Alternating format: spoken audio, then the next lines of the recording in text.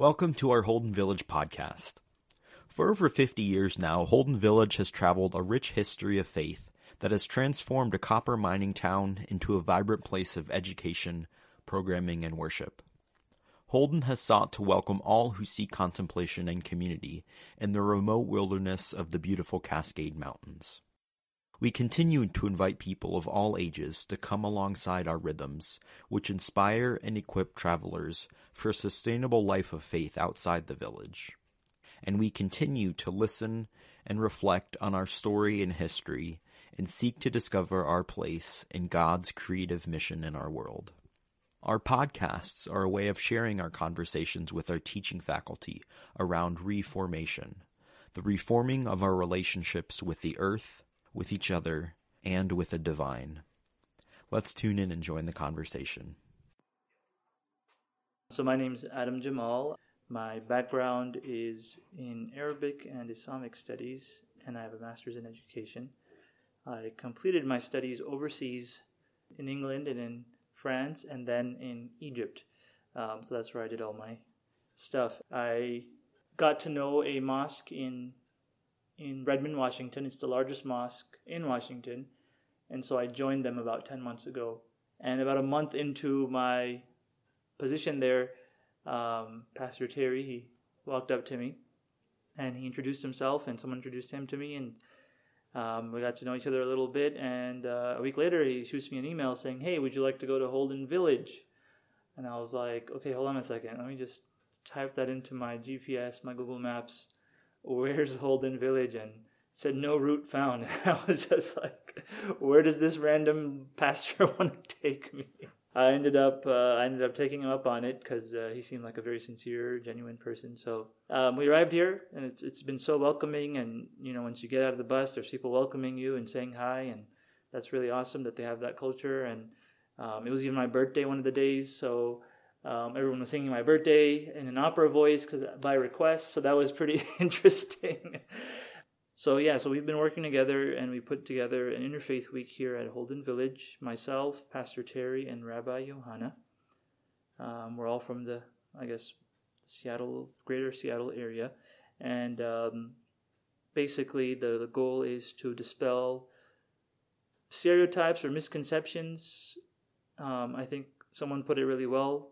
As we were hiking up our 8-mile hike, one person that we met on the way put it really well and said that it's, you don't need to study other religions in a bubble or in a box or from just a book because they're living around you. So why not just invite them over and talk to them yourself so that you can give them a chance to speak for themselves? And I think I really appreciate being able to do that because you don't always get that chance, because a lot of interactions today, they take place very briefly.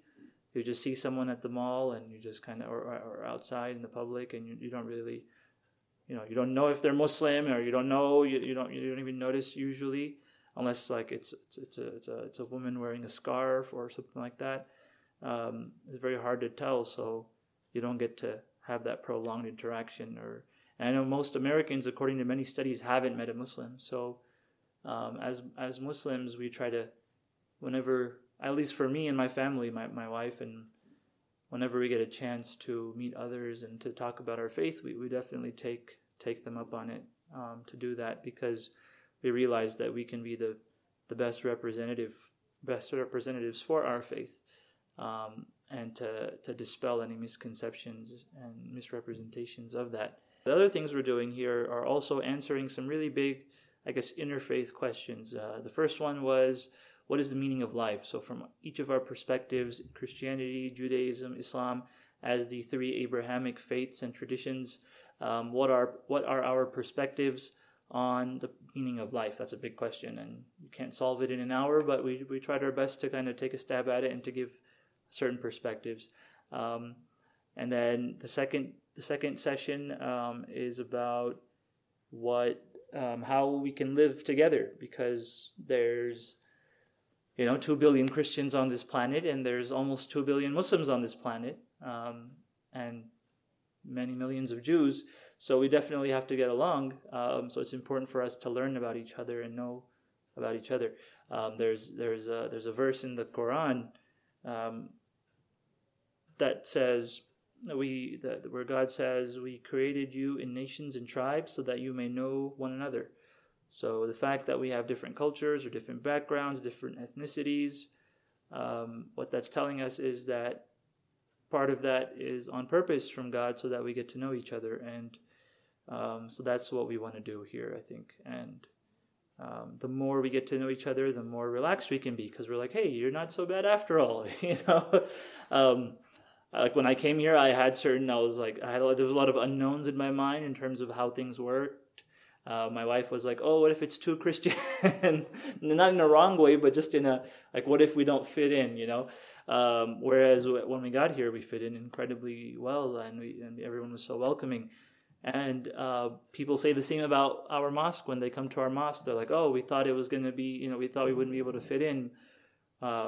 But it was an incredible experience, and people were so welcoming. And so I think that's really important to do that and to have that welcoming culture. And I think a lot of people have that hospitality. We just have to give them that chance to show it to us, I suppose. So that's something that I really enjoyed being here. And then I really, my call to action to people listening, to people that come to Holden Village or don't come to Holden, or haven't come or are yet to come, is to visit a mosque, right?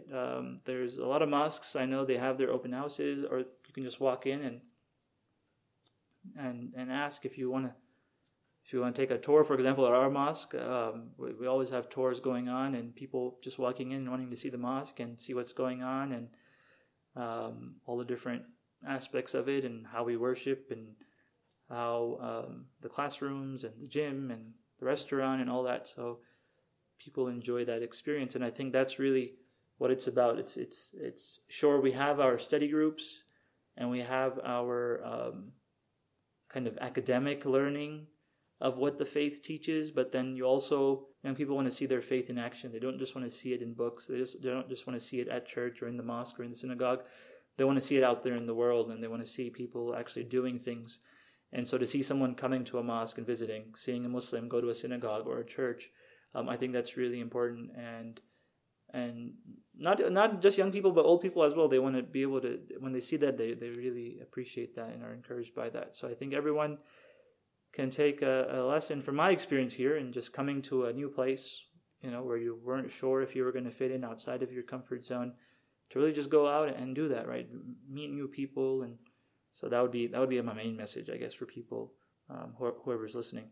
And the other thing for this week is our impact on the world around us and the earth around us. In Islam, our perspective is that we believe that the earth is, and I'm sure it's very similar to what Christians and Jews believe as well, but that the earth is our responsibility and has been given to us as a blessing for this short period of time that we're here.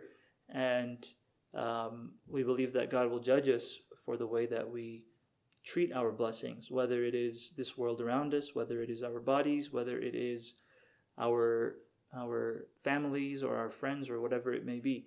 And so that's something that we really believe in, that we're responsible for whatever's around us. And God will hold us to account, and He'll ask us about how we earned our blessings and how we spent our blessings and so on. So as Muslims, we really believe that it's really important for us to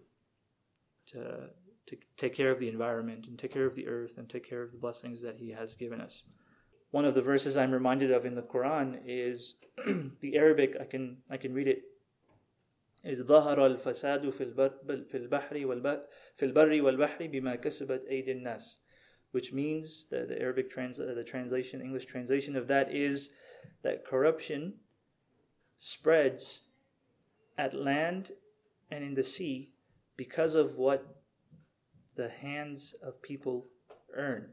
So what people do, it causes corruption in the earth, on the earth, at land, and in the sea.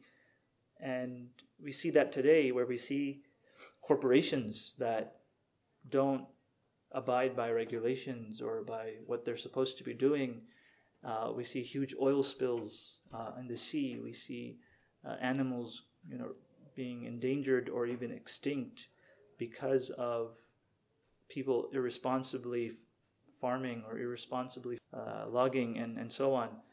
And that's something that the Quran talks about. It talks about how this is something that's in the control of people, that if they fished responsibly, if they farmed responsibly, if they logged responsibly, all of those things, then this kind of corruption wouldn't happen. And so what we're seeing today in the world, where kind of this endless or unlimited, where capitalism has no limits, or where corporate greed has no limits, then you see the effect on the world around us. And so putting limits on that is really important, and for everyone to kind of do some soul searching and think about what our place is on this earth and how to be more sustainable. And I really appreciate that at Holden Village, all the food is organic and it's locally sourced and all that. So it's really, really awesome.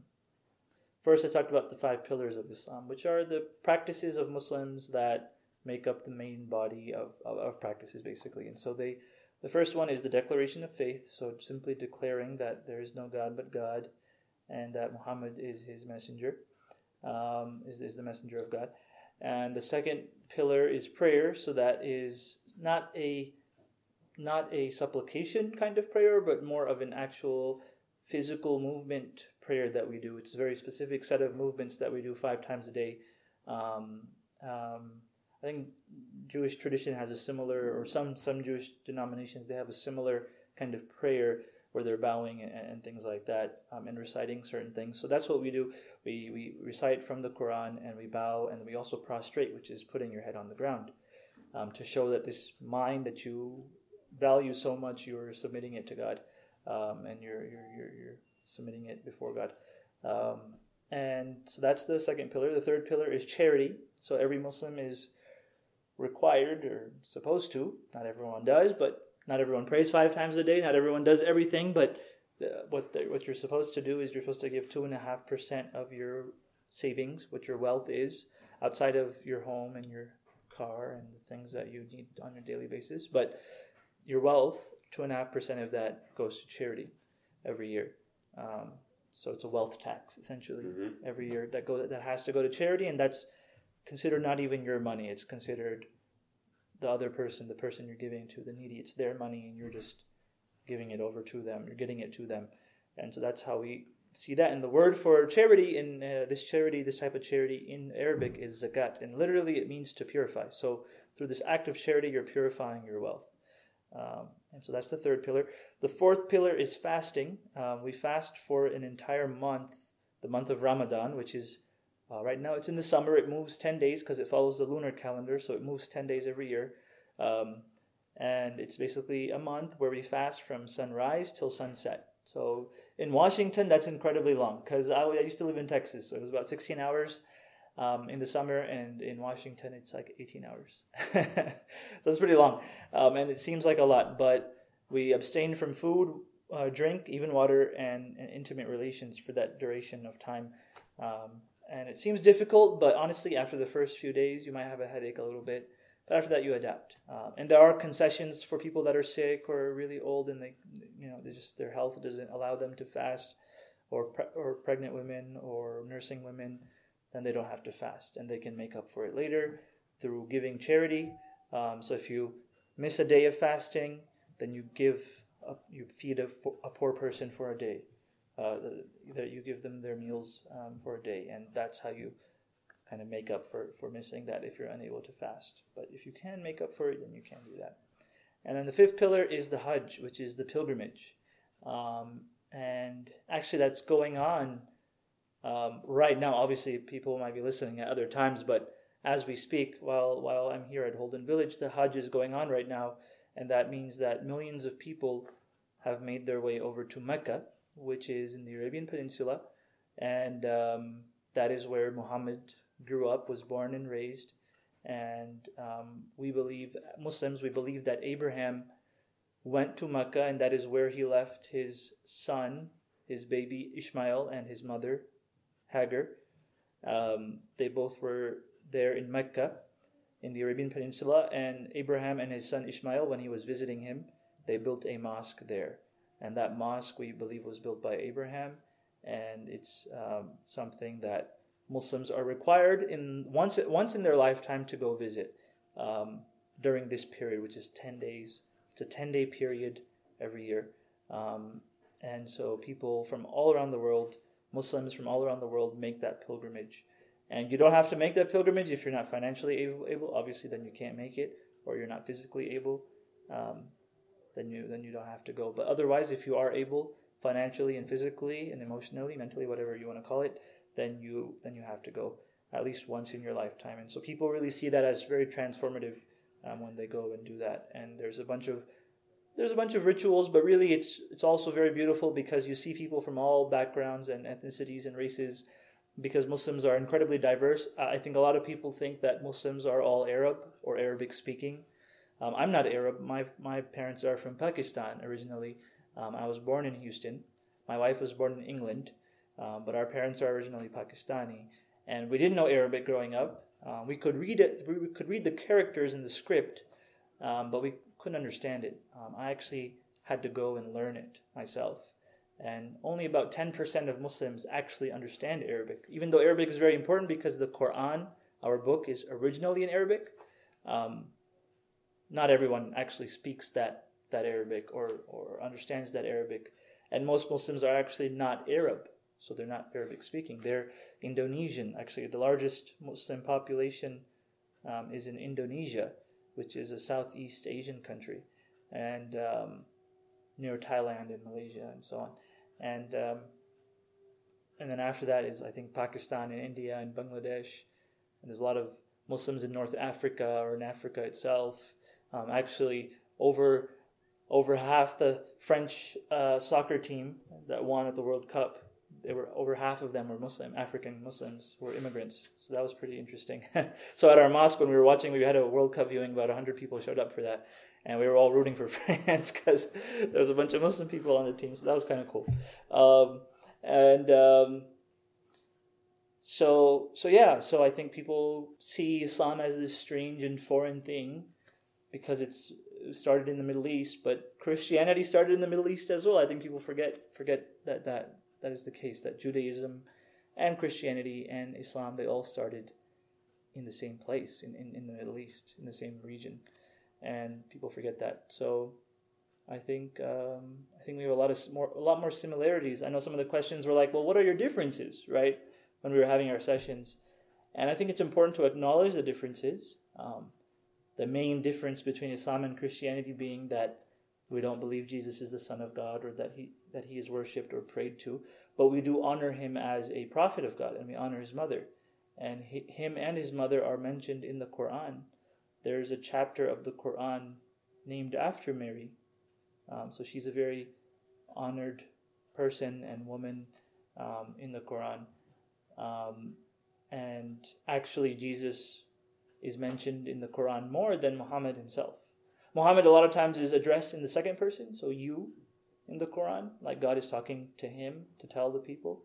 But his name is only mentioned 4 times, whereas Jesus' name is mentioned, I think, 20-something times. So, and Abraham's name is 80-something times, and Moses is even more than that. So there's a lot of similarities, and we try to focus on the differences, but there's so many commonalities.